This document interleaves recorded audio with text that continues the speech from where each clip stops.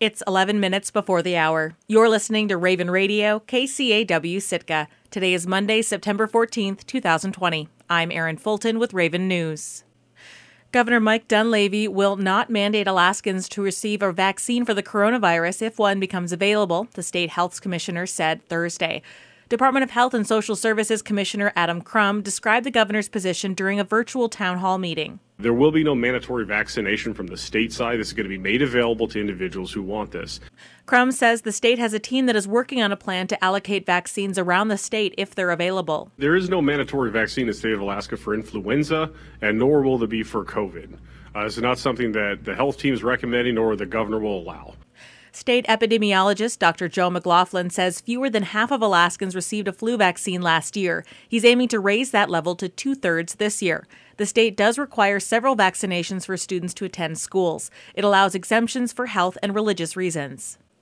Angoon has extended its emergency travel order until further notice in an effort to stop the spread of COVID-19 in the small, remote community.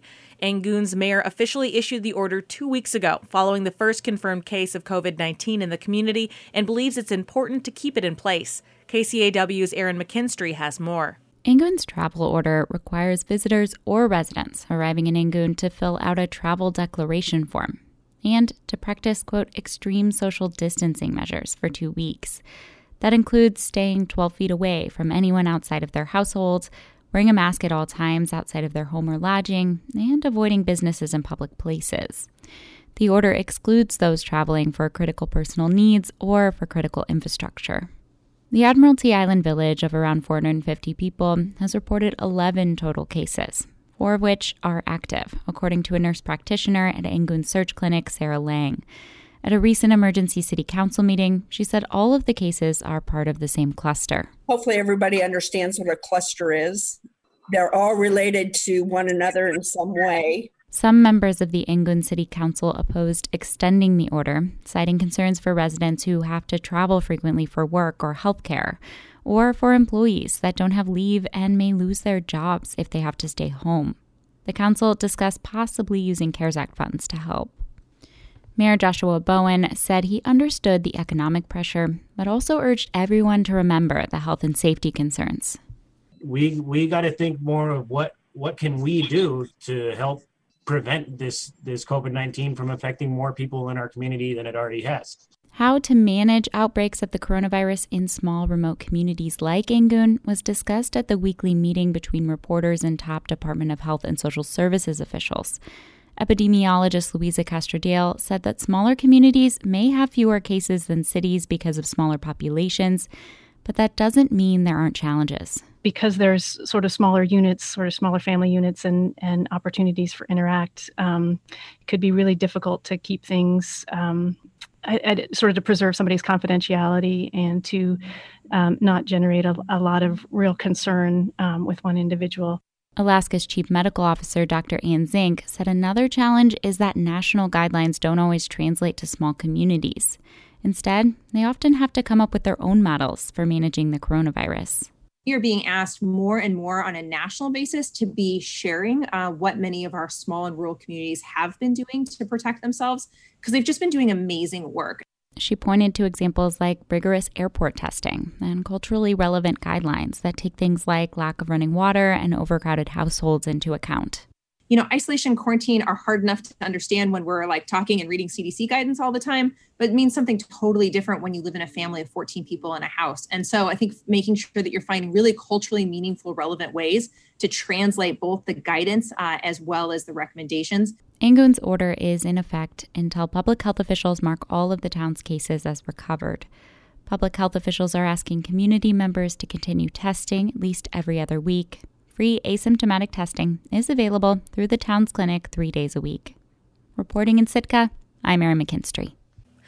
Ketchikan's Borough Assembly is calling on the state legislature to pass a law outlawing discrimination on the basis of sexual orientation, gender identity, and gender expression. As KRBD's Eric Stone reports, that's following a 5-2 vote overriding the mayor's veto of the measure last month. It's impossible to talk about LGBTQ rights in Ketchikan without talking about a downtown flower shop that reportedly refused to take an order for a same-sex wedding. The move prompted a well-attended demonstration across the street from the Heavenly Creations flower shop the next day. And not long afterwards, Ketchikan's city council banned discrimination on the basis of sexual orientation, gender identity, and gender expression within city limits. But as there's no state law extending those protections, and it's not clear whether boroughs have the authority to offer them, that leaves Ketchikan's outskirts unaffected by the city ordinance. So Ketchikan's borough government weighed in last month to try to change that. I think it's sad that this day and age, actually, it's not sad, it's a travesty that this day and age we have to make laws like this. Assemblymember Sven Westergaard co-sponsored a resolution asking the state legislature to protect LGBTQ people's rights across Alaska. To not judge a person by their acts and what they do, if they're a good or bad person, to judge them by how they look or who they love. It just boils my blood. That non-binding resolution, which was also co-sponsored by member A.J. Pierce, passed 6-1. But the borough mayor vetoed the resolution. Rodney Dial cited his faith and said he couldn't support a law that he said would require Christian artists to create works that violate their religious beliefs protected by the Bill of Rights. He expanded on that reasoning with a 15-minute slideshow citing court cases from across the country challenging similar laws during a borough assembly meeting just after Labor Day. This resolution was about moving discrimination around, transferring it from one group to another, because government was making a moral decision that one group's rights were more important than the others. Dial's presentation culminated with a request to add 2 more groups to those protected from discrimination under state law. You can obviously prove me wrong tonight. You can use this resolution to address the greatest discrimination in our country is facing at this moment, which is discrimination against law enforcement officers. You can add that to your resolution.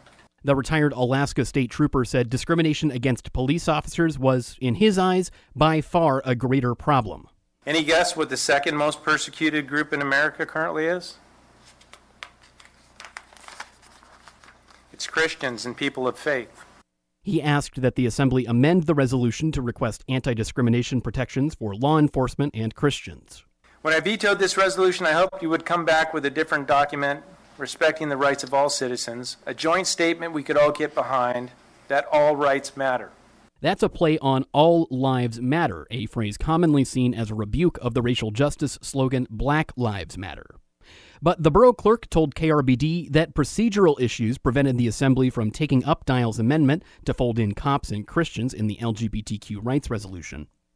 Public opinion on the anti-discrimination resolution was split. Through 2 hours of public comment, 9 spoke for supporting LGBTQ protections, 7 spoke out against the resolution.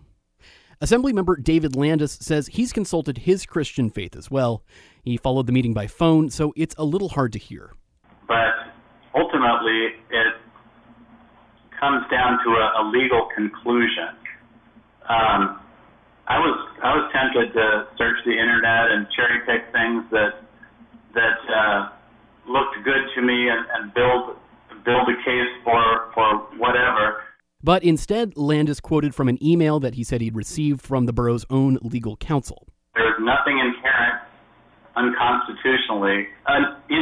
unconstitutional in the substance of the resolution, nor, in my opinion, in adding the requested language to the Alaska Human Rights Law, should the legislature ultimately act on the Assembly's request. Assemblymember Alan Bailey initially supported the resolution for LGBTQ protections, but he had an apparent change of heart and joined member Sue Pickrell in opposing it.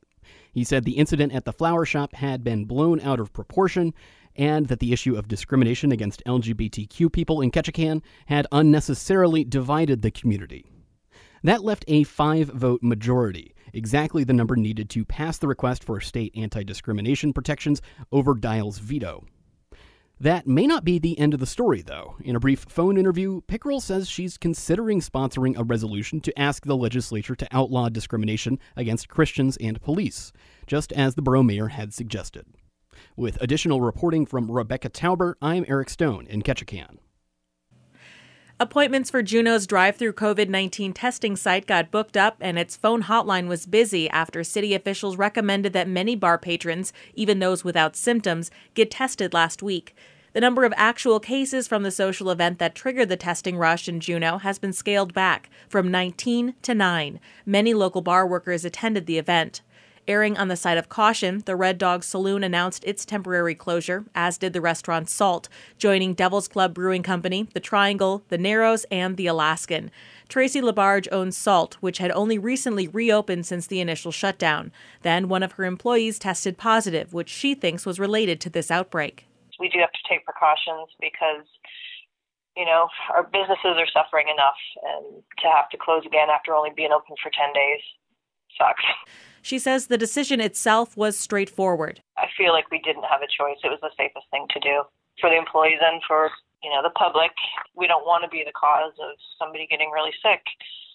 She says it's a good wake-up call. She says she'll start requiring her employees to be more serious about their social habits. Juneau's community risk level for coronavirus, despite the outbreak, remained at moderate at the end of the week. I'm Erin Fulton, and this has been Raven News.